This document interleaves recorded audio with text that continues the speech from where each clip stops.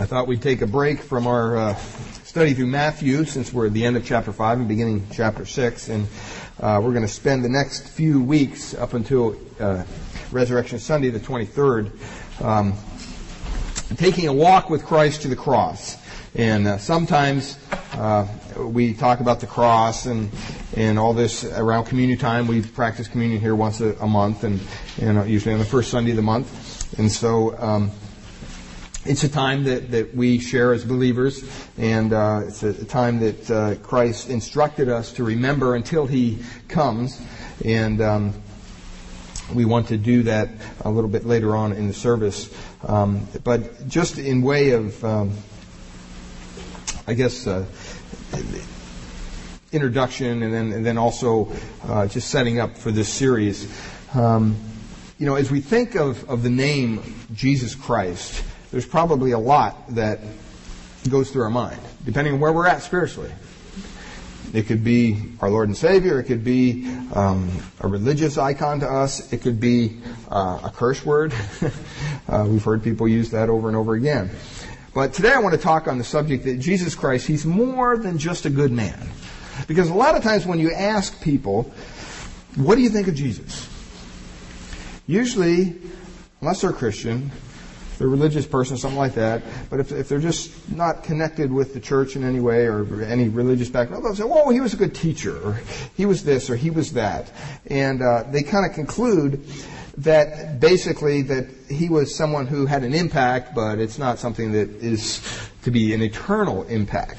You don't want to get radical about this Jesus stuff, because then you're kind of stamped as some religious freak, and we don't want that, do we? So, that's kind of the way people look at it.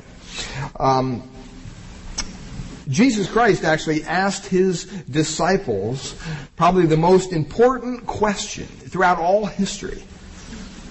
When He asked them this question in the Gospels, who do you say that I am? Who do you say that I am? In other words, it doesn't matter what other people think. He wanted to know what their heart was concerning His identity. And you know what? That's probably still the most important question that we could ever ask or be asked. And this morning I want you to ask that question of yourself. Who do you think that Jesus Christ is? Who do you say that He is? There's no more crucial question, I would say, for us to answer than that question that is asked of our Lord in the Gospels. What would you say if someone came up to you today at the grocery store and asked you this question? Tell me, who is this Jesus Christ? I see you're dressed up. You must have went to church. Who is Jesus Christ anyway? What would be your answer? Okay, we could go around the room and share probably this morning what your answer would be. But you know what? That's an important question to ask. That's so important. How would you reply if somebody asked you this question? What did Jesus Christ do that has made Him so great? What did He do? So this morning we want to focus on the question, well, who is Jesus Christ? Who He was and who He continues to be. He's still alive. He was risen from the dead.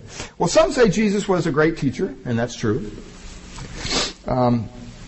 Some people say, well, He was a healer, He was a prophet. Some people even go as far as to say that He was some revolutionary that kind of led this revolt and against the Roman government and all this stuff. Some people would focus on His love. They would say, well, He's obviously a person of great love. He was a wonderful, tremendous religious leader of the day. And all those things in and of themselves are true. And altogether, they're true of who our Lord and Savior is and was in His day. But unless we see Jesus Christ for who He is as God, who became man, the perfect God-man, you might say. When I was in youth ministry, I used to tell the kids, well, Jesus Christ was God in a bod. And that's so true. That's exactly who He is. He was God in a bod. Unless we understand that, unless we start at the very foundation of that theological belief, we miss the greatness that He has done in history and has done throughout His life and even throughout the church and all that. And you say, well, what did He do? When people were asked, what did Jesus Christ do? And What made him so important? A lot of folks come up with different things. Some say, well, he taught us how to love. He taught us how to love. And you see passages in Scripture where he directly deals with that aspect of who we are. How do we love each other? He told his disciples, unless you love one another, that's how they should know you. You should be known by your love for me and for each other. Some other folks say, well, he would point people to God. That's what he did. Some people would say he healed people. Some people say, well, he knew God, obviously. Look at who he was. His teaching literally turned the world upside down, if you stop and think about it. Some people say, well, he's given us hope. Do you ever think that just our whole time frame, don't forget, next Saturday night, you got to turn your clocks 1 hour ahead. Little commercial here. Spring ahead in the spring, fall back in the fall. So it's next Saturday night. I think that's right. Anyway, that's what I put in the bulletin. So if not, we're going to be all messed up. But anyway, before you go to bed, turn that ahead. But think just our time, our date. When we say it's March 2nd, 2008. Well, in reference to what? Well, guess what? He's marked his being in history.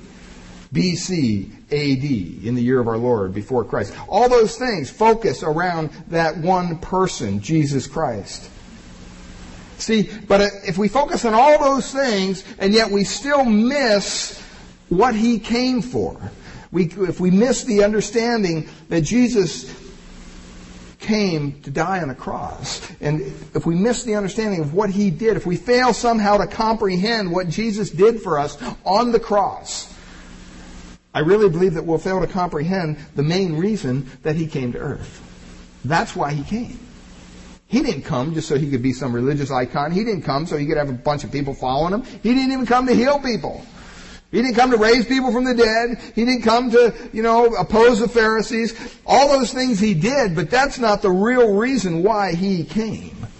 The real reason Jesus Christ was born of a virgin, took on a human body, the whole reason he did that was that so someday that he could be nailed to a cross and die in our stead, on our behalf. That's the whole reason. And I think that we have to remember that what he did for us on the cross makes him probably the most important person in most of our lives, if we understand that. And to catch a glimpse of his love and to catch a glimpse of his power and his greatness, we need to see and we need to stop and we need to pause, because so many times we go to the cross right away. Well, what happened before the cross? Stop and think, what kind of humiliation he must have had to go through. And I'm not talking the humiliation of Holy Week when he was being scourged and his beard was being plucked out. We'll get to that in the coming weeks. But think about it this way. Think of the humiliation he must have went through when he became a man. Can you imagine being God and limiting yourself, taking on a human body? That calls for a lot of humiliation. And then to be a man that dies on something like a cross, which is basically, that's not a good thing. It was not a good thing. It's probably not a good thing today either, to die on a cross. There's different ways you can die. Well, in their culture, that was probably one of the most hideous ways that you could die.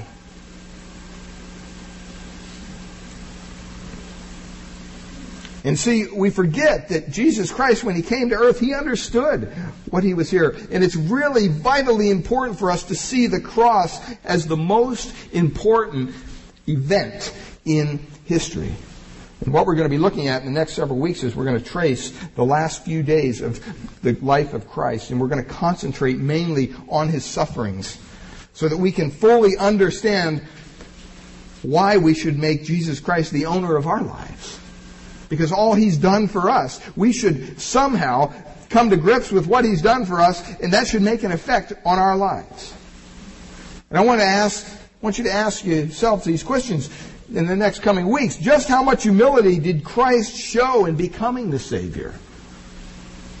How much humility did he have to show to become the Savior? Why was becoming a man so humbling for him? What was the most humbling event in the life of Jesus Christ? We're going to look at all those in the coming weeks. But turn over to the book of Philippians this morning, because I want to share a verse with you. We're just going to kind of pause here a little bit. In Philippians chapter 2. And we want to understand these humbling steps that Christ took, because He loved us so much He wanted to reach us. And we need to look at one of the most important passages in the New Testament when it comes to Jesus Christ. It's not in the Gospels. I believe it's right here in Philippians chapter 2. Look at verses 5 through 8. Philippians chapter 2, verses 5 through 8. He says, "Let this mind," or have this attitude, "be in you, which was also in Christ Jesus, who being in the form of God, did not consider it robbery to be equal with God, but made Himself of no reputation, taking on the form of a bondservant, and coming in the likeness of men. And being found in appearance as a man," what's it say He did? "He humbled Himself, and became obedient to the point of death, even the death of the cross." See, we need to see some principles today, and these principles are this. We need to see that Jesus surrendered His rights in order to redeem us, in order to buy us back. He needed to surrender His own rights. Jesus assumed a humble position in order to redeem us. That's very important to understand who Christ was. And we also need to understand that Jesus had to completely, not just halfway, not 3/4 of the way, not 99%, He had to completely be obedient to His Heavenly Father, even to the point of dying on a cross in order to redeem us. So the first principle there, we need to see that Jesus surrendered His rights in order to redeem us. We're going to share some points here, kind of under each one of these. There's really kind of no rhyme or reason to this, but the idea is we want to understand the humbling steps Christ took to reach you and me. And He did that through various ways. First of all, how did He do it? Well, we must first try to grasp His greatness. See, if we don't understand who Christ is and was, saying He humbled Himself, who cares? You could be a billionaire that has millions and billions of dollars, and if I see you down dressed in tattered clothes, pushing a shopping cart, handing out sandwiches to the poor, and I know who you are, then I'm going to say, whoa, that's a humbling thing. This guy could just go hire somebody to go do this, but he's actually doing this. He's even identifying with the people he's ministering to. He's not down there in his 3-piece suit. Very important. See, but if we didn't know that person was a billionaire, it wouldn't have, just another bum on the street. See, we need to understand His greatness, first of all. And stop and ask yourself this question: how do we measure love? One way, I think, that we see just how much someone is willing to sacrifice for those he loves. That's how we measure love. How much are you willing to sacrifice for those you love? I mean, last week I kind of joked about with my wife, in the remote control. It's like, I want to watch what I want to watch. I'm not going to give you the remote control. That would be insane. You're going to be watching, Murder, She Wrote, or some of those goofy shows that I watch with her sometimes, and just sit there and, or some weird comedy she watches. And she's laughing, and she's looking at me, and I'm just like, I don't get it. Sorry. See, we have to understand how much you're willing to sacrifice. And it sounds silly, but when I give up that remote control, I'll tell you, it's a sacrifice, because I don't know what's coming up. I know it's not going to be the military channel. I know it's not going to be cops. It's probably not going to be the History Channel. Those are about the only things I watch. So, it's a sacrifice on a much lower level. But see, we have to understand, first of all, here, Christ's greatness in order to understand how much He sacrificed. Because when we look at how much Jesus Christ, and we fully understand how much He gave up to come down, to be born of a virgin, to take on a human body, to live the life He did, to be subject to all the scrutiny that He was, and then to die on a cross, we begin to realize that Jesus Christ was more than just a good man. The idea goes, the greater the sacrifice, what? The greater the love, right? If He didn't have anything to sacrifice, well then He's not going to be able to show us His love very much. And I think this morning we want to see that Christ sacrificed more in an effort to help others than any other person ever.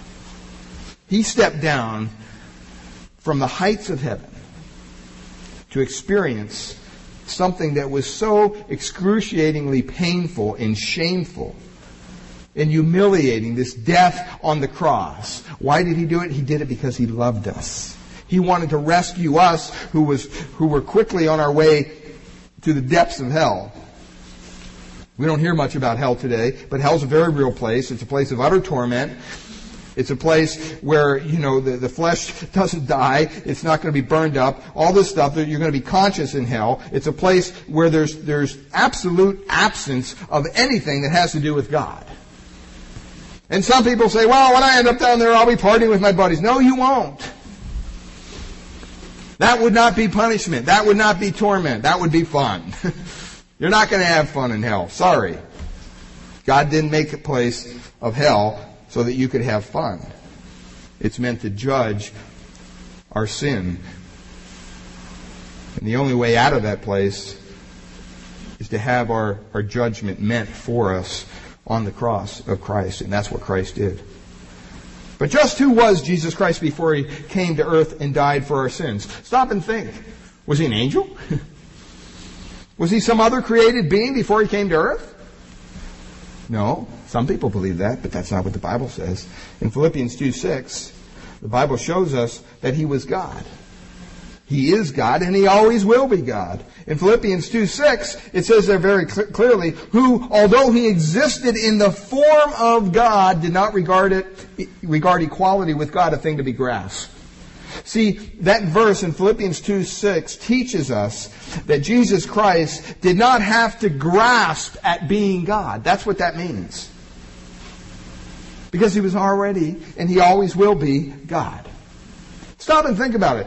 If you've always been an American, do you have to grasp at being an American? No. It's already done. If you stand 6 feet tall, do you have to go home and put yourself on a stretcher? Oh, I just want to be 6 feet. You wouldn't do that. Why? Because you're already 6 feet. You wouldn't try to be 6 feet. You already are 6 feet. If you inherited $5 million, would you struggle somehow to reach millionaire status? No. You would already be a millionaire. See, Jesus Christ did not have to work at being equal with God, for He has always been God. That's who He is. From all eternity, Jesus Christ coexisted with the Father and the Spirit as God. We call that the Trinity. You say, well, I don't understand it. Well, you know what? I don't understand it either.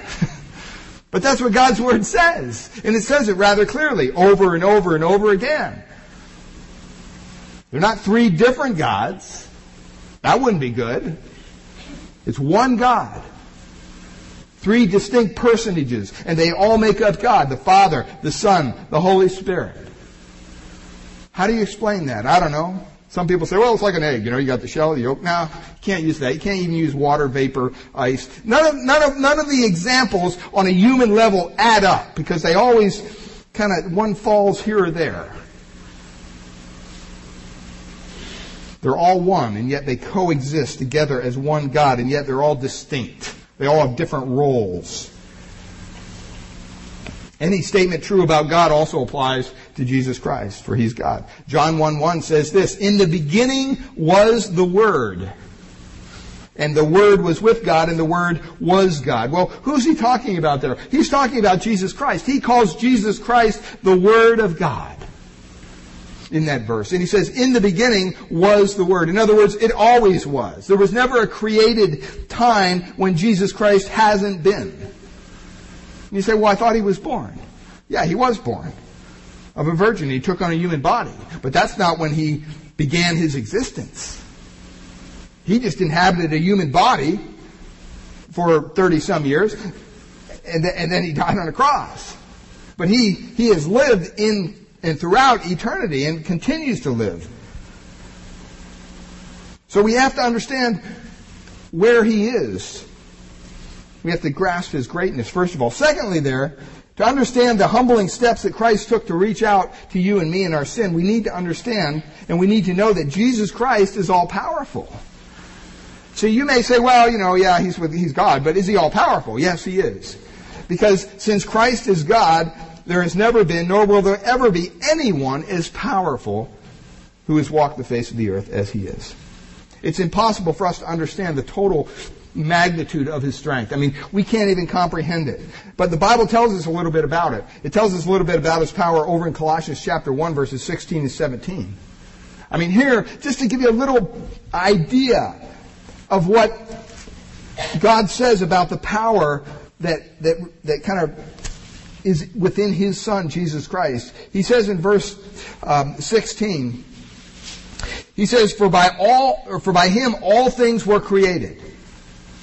What does that mean, everything? Well, it says in the Greek, for by him all things. That means all. All means all. All things were created that are in heaven, and he goes on, that are in earth, visible, invisible.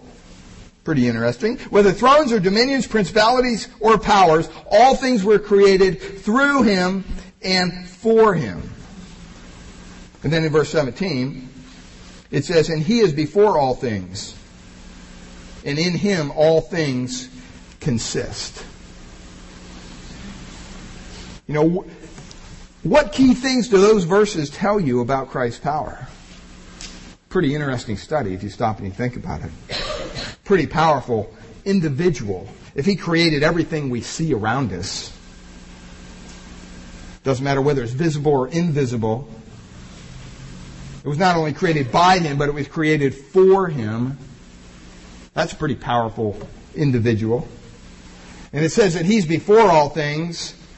That means basically he's over everything.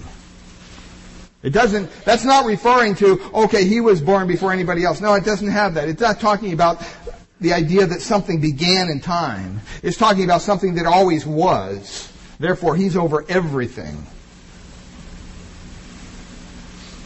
I mean, how much power do you think it would take to create the sun, moon, and stars that we see around us? Stop and think about it. Have you ever done any study in those areas? I mean, it's amazing what they're finding out about our universe and galaxies, and it goes on and on and on. And it's mind-blowing. And yet, what do they want us to think? Yeah, you know, we're just a slum ball in the swamp, and then we kind of bumped up on the ground, and pretty soon, you know, we sprang a leg, and pretty soon we're walking around. Now, here we go! Pretty soon we're building cars and factories, and I mean, that's such a crazy argument. That's like walking into an office and saying, boy, that's a beautiful picture on the wall. Yeah. What's the next question? Usually, who painted that? Who's the artist behind that picture? You don't just say, gee, that just appeared there. Just out of vapor. It just kind of just appeared. Or I left some crumbled up paper in my office and I came back on Monday morning and boom, it had formed itself into this beautiful piece of art on the wall. That would be ridiculous. And yet we look at something as creative and as, boy, detailed and all the minutia that goes on within our bodies, all these things, and we say, yeah, well, we just came from a blob that was floating around in the water. It's nuts. And yet the enemy, that's what he wants. He wants to take the glory away from God and replace it with the glory of man. So hopefully man can think and say, oh yeah, well, we're evolving, or we're doing this, and we're doing that. Stop and think how much power it took to create the sun, moon, and stars. How much strength do you think it would take to hold all the galaxies in our orbit? You know, when molecular scientists, they get right down to the atom and they start looking at things, they kind of scratch their head because they're going, we really don't understand what kind of holds everything together because everything's zipping around here. You know, I mean, if you take a rock on a thing and you start spinning it around, what happens? It goes out. And if you leave it go, where's it go? It wants to go, right? Well, what's holding everything together? Our scripture says. And in him all things hold together. And I think there's going to come a day, beloved, when Christ says, okay, not that I'm tired, but I'm just done holding things together. Because the Bible says that basically this earth, this heaven, everything we see in front of us now will be burned up one day. How will that happen? I don't know. But I think if Christ lets go of things, we're in a world of hurt. And that could be exactly what happens. It's impossible for our minds to comprehend the greatness of who Christ was or his power. And within His own, even personal reach, He has power beyond description. Amazing power. No created being could ever stand up to His power or His strength. Because Jesus Christ, the Bible says, is God Almighty. There's none like Him, ever. So we not only understand where He came from, we also need to understand that He is all-powerful. Thirdly, to understand the humbling steps that Christ took to reach down to us, you and me, to save us, we need to understand that Christ emptied Himself. Whoa! What's that mean? Turn back to Philippians chapter 2, verse 7. It says there in the text, 2:7, speaking of Jesus, but He emptied Himself, taking the form of a bondservant. He emptied Himself. What an amazing declaration. Paul tells us that Christ is God, but that He did the most unreal, astounding thing when He left heaven and He came to earth. It says He emptied Himself and He took on the form of a bondservant. Now, I don't know about you, but if I was God in heaven, Jesus Christ, and I was coming to earth, I wouldn't come as a servant. I mean, you're God. You could come as, whoever you want. Some of you sports fans, you could come as your favorite basketball player, your favorite football player, baseball player, whatever. You could come as the top CEO of the top company of the world. I mean, you could come as anybody you wanted if you were God. But no, He chose to come as what? A bondservant. Well, what is that? What is a bondservant? What does that really mean? What does it mean in the Bible when it says He emptied Himself? When Christ emptied Himself, I want you to understand this, and we don't have the time here this morning to go into this in depth, but we're going to cover it in this way. I want you to understand the one thing it doesn't mean. Sometimes the best way to figure out what something means is by what it doesn't mean. It does not mean that Christ quit being God. It does not mean that somehow when He came down to heaven, He emptied Himself of His deity. It doesn't mean that. It couldn't mean that. Because if it means that, then we're in opposition to what the Bible says. In Hebrews 13:8, it says Jesus Christ is the same what? Yesterday, today, and forever. So you can't have a Jesus Christ in eternity past who's with God and He is deity, and then He comes to earth and He loses His deity. And then He regains it later. Some people believe that. But it says here, He's the same yesterday, today, and forever.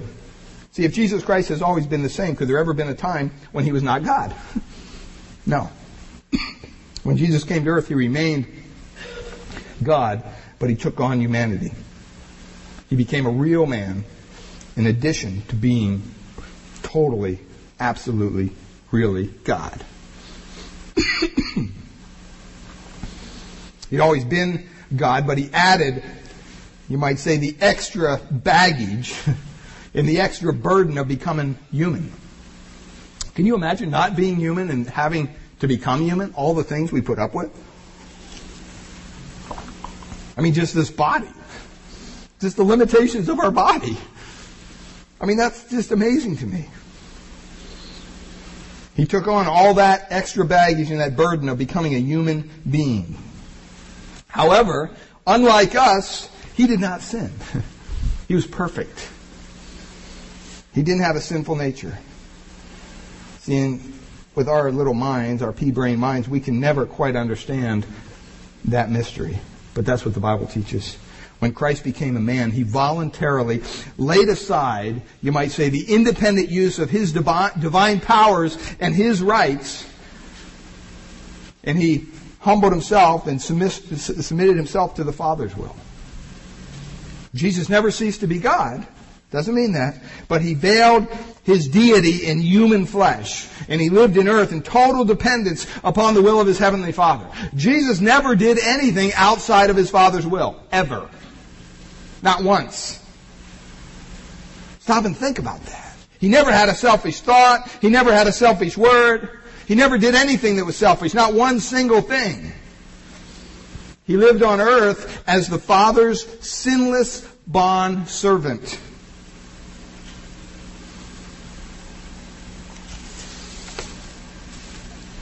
Think if after church you had the opportunity to Those of you who maybe like basketball. Suppose the greatest basketball player in the league today showed up in your backyard to play you one-on-one after lunch. So you invited all your friends over. They're all watching this. You know what? I mean, it's kind of scary, the thought of it. You're going to play this guy? I mean, he's probably close to 7 feet tall. Most of them are, whoever he is. How could he even get on the same court with this superstar?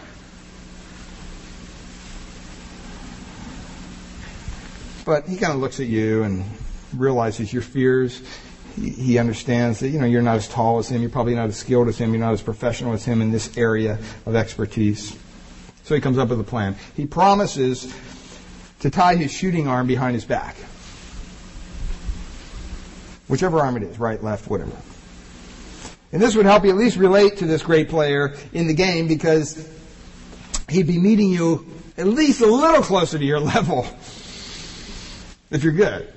If you're like me, then just, you know, the prayer. He could tie his hands and his feet and everything, and I'd still lose. But see, in His great glory, as God in heaven, Christ was so overwhelming that human eyes could not have looked on Him and lived. And so Christ, when He came down to earth, He kind of veiled, you might say, His great glory and His power in what we call human flesh. And see, just as that basketball player superstar came down to your level by tying one or both of his arms behind his back, even so Christ came down to earth on our level to become a human being so we could identify, so He could leave us an example that we need to follow. See, if He came down purely as God and said, hey, do this, do that, we can't relate to Him now, even in human flesh sometimes. Can you imagine if He didn't even do that? It would be impossible. And so it wasn't easy for Christ to do that, to lay aside His rights as God. Still God, but he was still a basketball player, but he had one hand tied behind his back. See, we need to see that Jesus assumed this humble position in order to redeem us. He didn't come in all His glory and all this. That's going to happen, but that wasn't then. The fourth thing here is to understand the humbling step Christ took to reach you and me. Is not only to understand the heights from which He came or His power, or to understand that He had to empty Himself, He had to humble Himself, but also we need to realize that He took the form of a bondservant, it says. Well, what is a bondservant? Very simply, a bondservant is a slave who willingly gives up his rights to serve his master. Back when slavery was part of our country and everything, there was a lot of bondservants. It might surprise you if you actually read the history of our country. There was a lot of slaves who, after they were able to go free, didn't. They said, hey, you know what? I got it pretty good here. Now, there were obviously some other people who didn't take care of their slaves as well and beat them and all sorts of things, and they probably got out of there pretty quick. But there was a lot of people, because it was an investment as their master into the slave. You wouldn't want to abuse these people because they're helping you work the household or the farm or whatever it is, and so you had to take care of them. It's just like an employee relationship. Although it was slavery and it's wrong, we know that. I'm not making an excuse for slavery, but I'm just saying that a bondservant is a slave who willingly gives up his rights to serve his master. So at that time in history, there were some slaves that said, you know what, all being equal here, I understand I don't stay here, but I'd still like to serve your family and I'll stay here. And they continued to have their needs met, and they continued to, be part of that family because that's how they were looked at. See, Jesus Christ willingly became God's servant for the good of all mankind.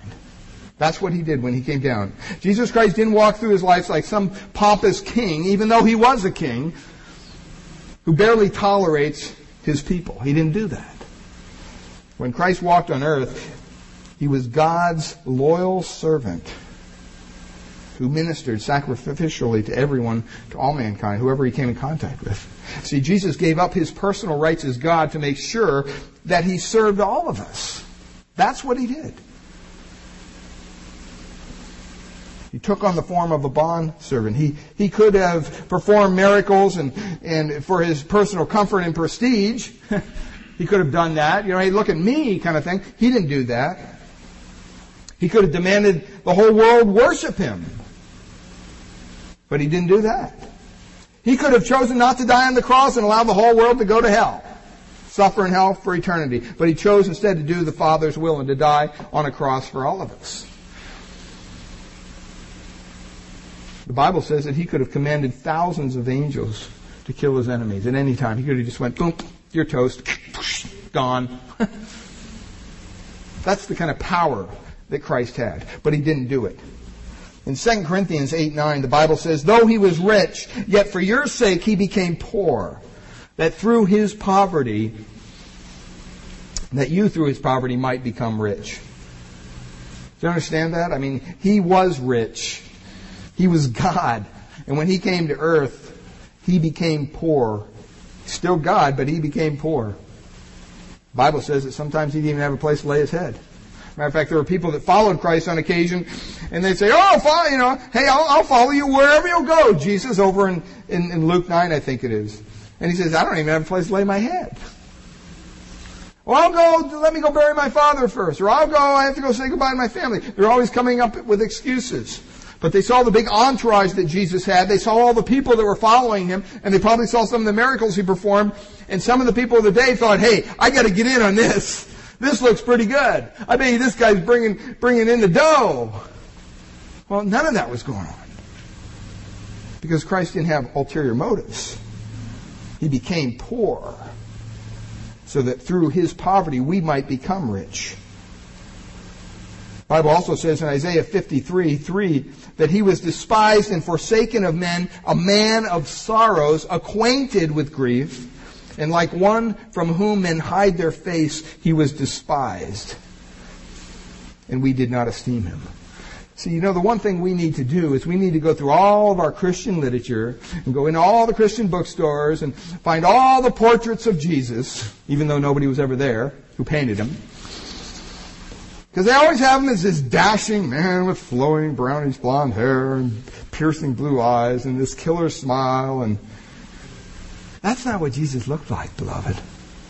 That's not what he looked like.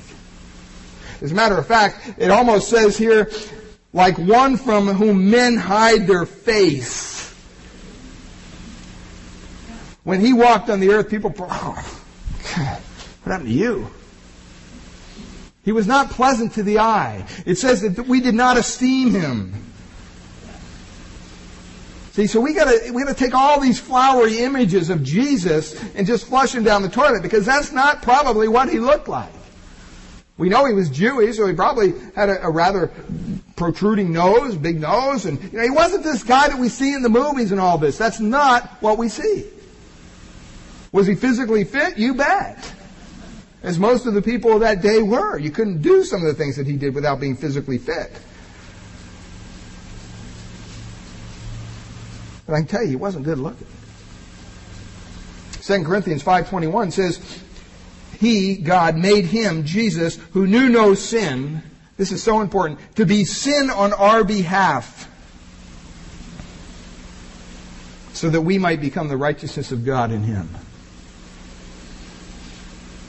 So he not only gave up his riches, he not only gave up all that he had in heaven and came down here to earth, and says that he was despised by men, but it says that he also was sinless.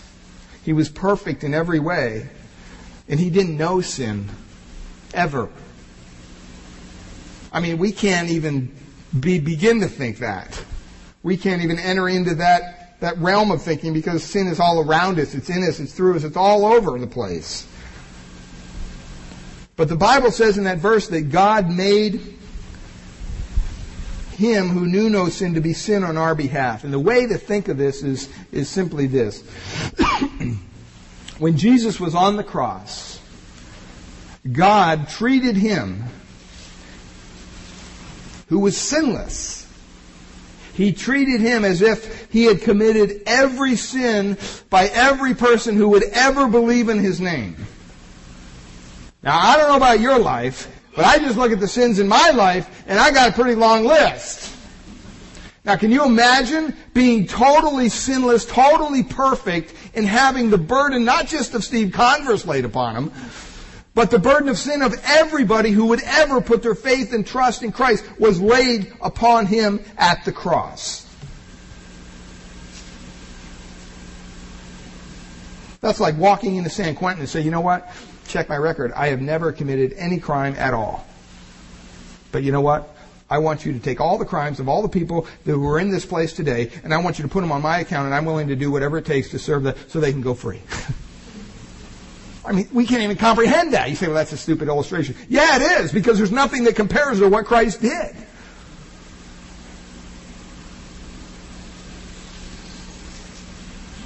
He gave up that ability to not even have sin put on him. And he took it upon himself. Also in Mark 10:45, the Bible says, "For even the Son of Man did not come to be served, but to serve, and to give his life a ransom for many." You know, this Jesus Christ that we're talking about, even though he could have come to be served, and people would have willingly served him, because he was God, but that wasn't his purpose. His purpose was to what? To serve. See, just like when you come to Christ and you put your faith and your trust in Christ and you're so happy and the burden of sin's lifted from your life, and boy, you know, gosh, what do I do now? What's he want you to do? He wants you to serve him. However he's gifted you, whatever calling on your life he's put, whatever it is, he wants you to serve him. Because we know that Jesus Christ didn't come into the world just to be served, but he came to serve. And see, sometimes as Christians, after we, get Christ and we get forgiven and everything, then all of a sudden we're too good to serve anybody. And we begin to think a little more of ourselves than we ought. And the Bible says, no, don't go down that road. You better remember from where you came. Remember the path to hell that you were on. Remember all the sin that was unforgiven in your life. Don't think that you're some pious, righteous person when you talk to somebody who's outside of the faith. Because, brothers and sisters, we're all just sinners saved by what? Grace. There's no hierarchy here. There's no, that guy wears a collar, that guy wears... It's ridiculous the way we think sometimes. But we need to serve one another in love. Willingly, Christ laid aside his divine rights in order to be the greatest servant who ever lived. Time and time again, his concern about serving others came to the forefront. He let the very people he served even mistreat him on occasion. The angels in heaven must have really been in great wonder as they looked down and observed this whole thing. In John 1:10, the Bible, speaking of Christ, says, "He was in the world, and the world was made through him, and the world did not know him. He came to his own he came to," it says, "and those who were his own did not receive him." See, we're beginning to see these humbling steps that Christ had to take in order to redeem us, to allow us to have peace with God.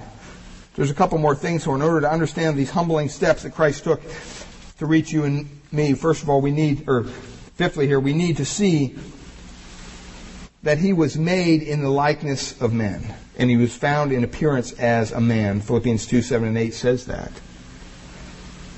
It tells us the amazing truth that Jesus Christ took on human nature, and he was recognized as a real man by those who saw him.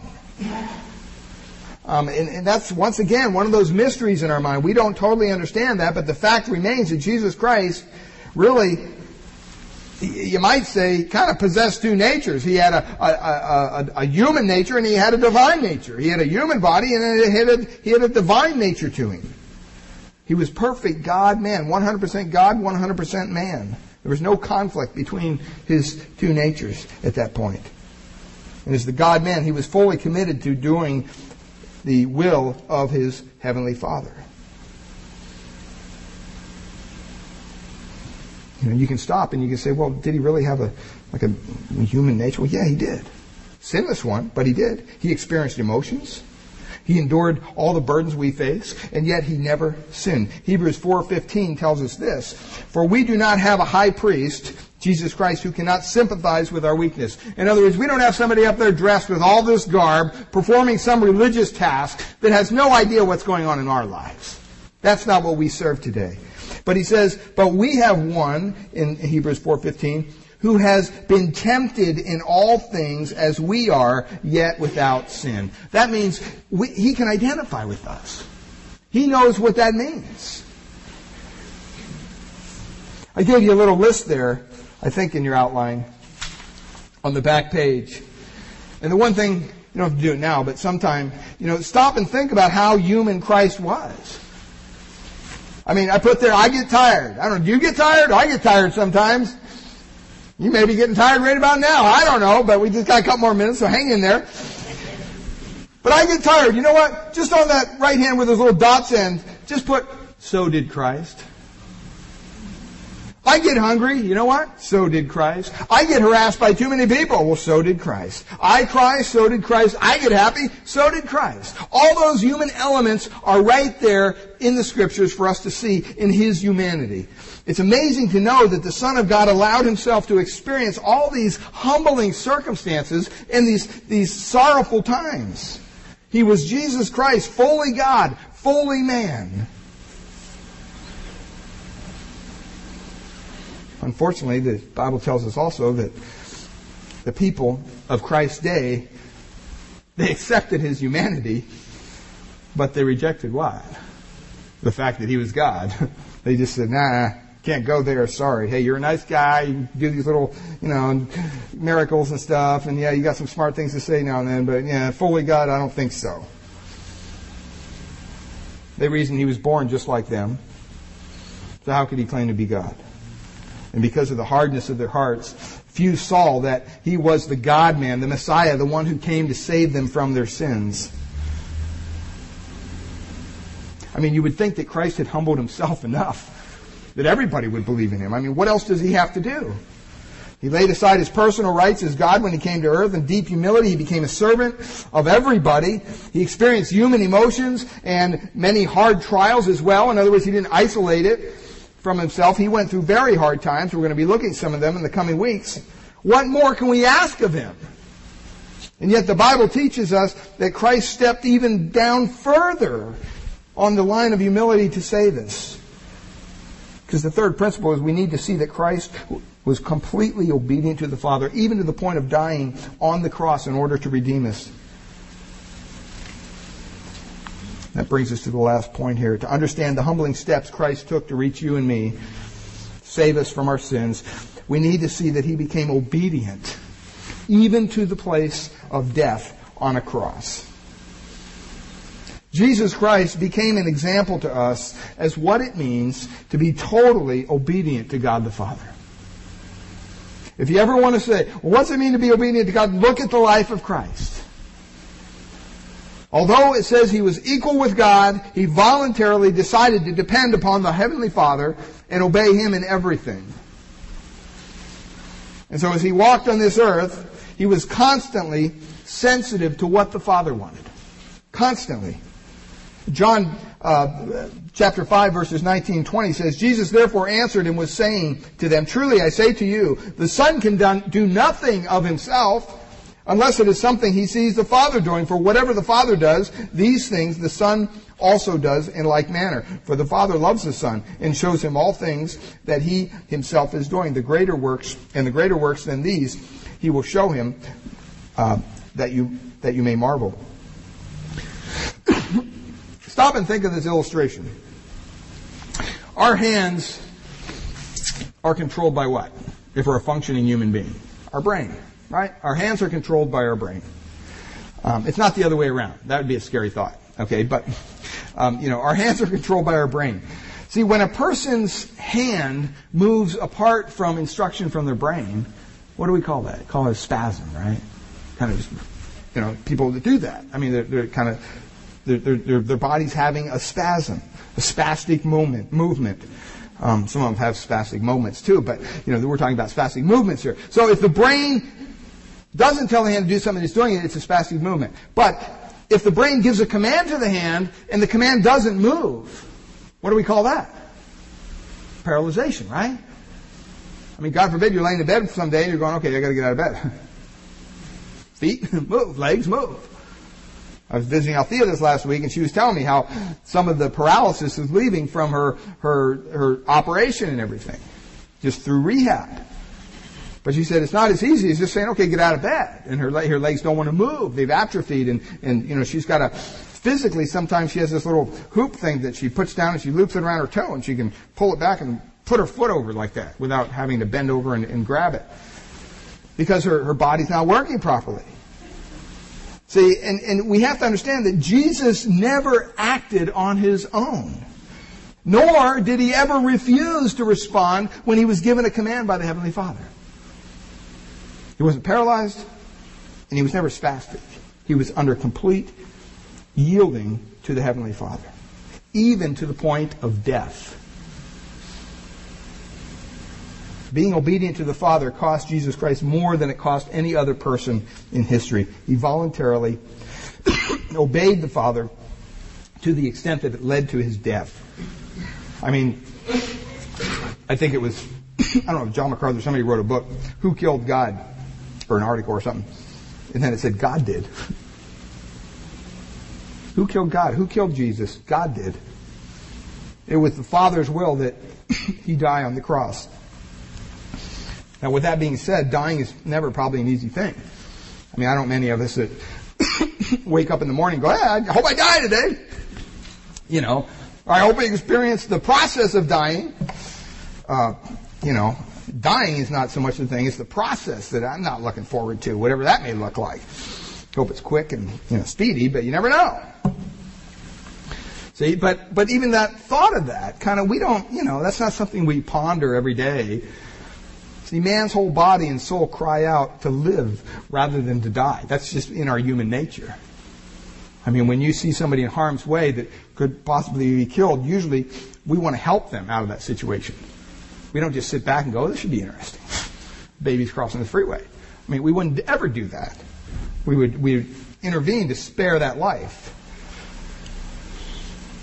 See, by his word, he breathed life into all creation. The Bible says that in John 1:4, in him was life, and the life was the light of men. See, Christ was the epitome of life, and yet he gave all that up physically to die on the cross because he loved us so much. And dying on the cross, as we said, was a very shameful and dreadful experience, and Roman law basically protected any Roman citizen from being executed. That's how horrible it was. They wouldn't allow their own people to be crucified, just other people.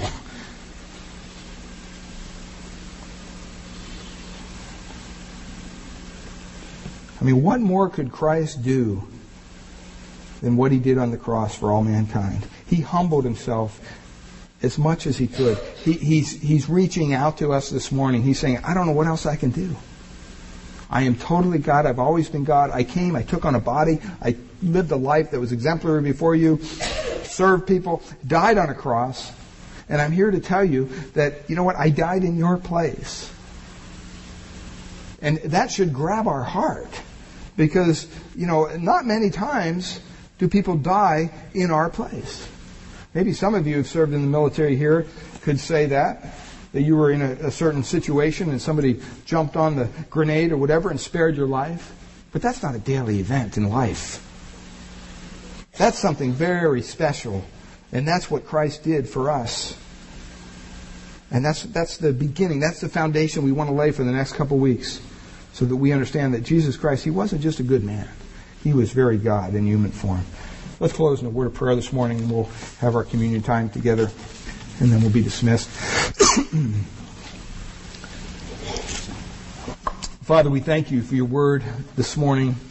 Lord, we thank you that your Son was obedient even to the point of death on a cross. And Lord, we don't, at least in this country, practice crucifixion. But Lord, it is a very excruciating, painful death. And Lord, for you, the King of glory, the God of gods, to come down to this earth and die in that way, it just shows that you were truly humiliated, that you were truly willing to be humiliated. And it's not just so that people one day could say, oh, isn't that person humble? But it had a purpose, and the purpose was that He could die in our place for our sins. Because, beloved, that's one thing that's going to happen to every one of us. Every one of us, sooner or later, will leave this earth. We'll leave this body. We'll give up our last breath. And we'll die. That's what happens. It's part of life. And the key is to understanding that you need to be ready for that time. We can't just, when it happens, it happens. There's a life after this one. There's an eternity, and you're going to spend it in one of two places, either heaven or hell. And the interesting thing, the only thing you can do in this life to assure you of heaven is not to join a church, not to give money, not to help the poor. All those things are great, but that's not going to guarantee you heaven. Going to confession, doing all this stuff, that's not going to give you guarantee of heaven. I know, I grew up with that whole thing in my background. The only guarantee we have of heaven is when we stop and we look at the cross and we put our faith and our trust in the work that Christ has already accomplished for us. It's not about what you do as a Christian. It's about what was done for you already. What are you trusting in? Are you trusting in what you do every day? The Bible says our works are like filthy rags before a holy God. Almost they make Him sick when we try to use those works to gain entrance to heaven. That's not something that pleases Him. He wants us to come before Him broken, destitute, realizing that the only way out of this mess that we put ourselves into is through His Son, Jesus Christ. That's what He calls us to do. And I pray this morning, if you've yet to commit your life to Christ, I pray that you would cry out to Him this morning, be merciful to me, O God, a sinner. We're all that way. We're all sinners. We all need your grace. But Lord, I come before you this morning, and I cry out to you, be merciful to me, a sinner. Allow me to experience your love and your forgiveness as I've never experienced it before. Make me whole. Take the burden of my sin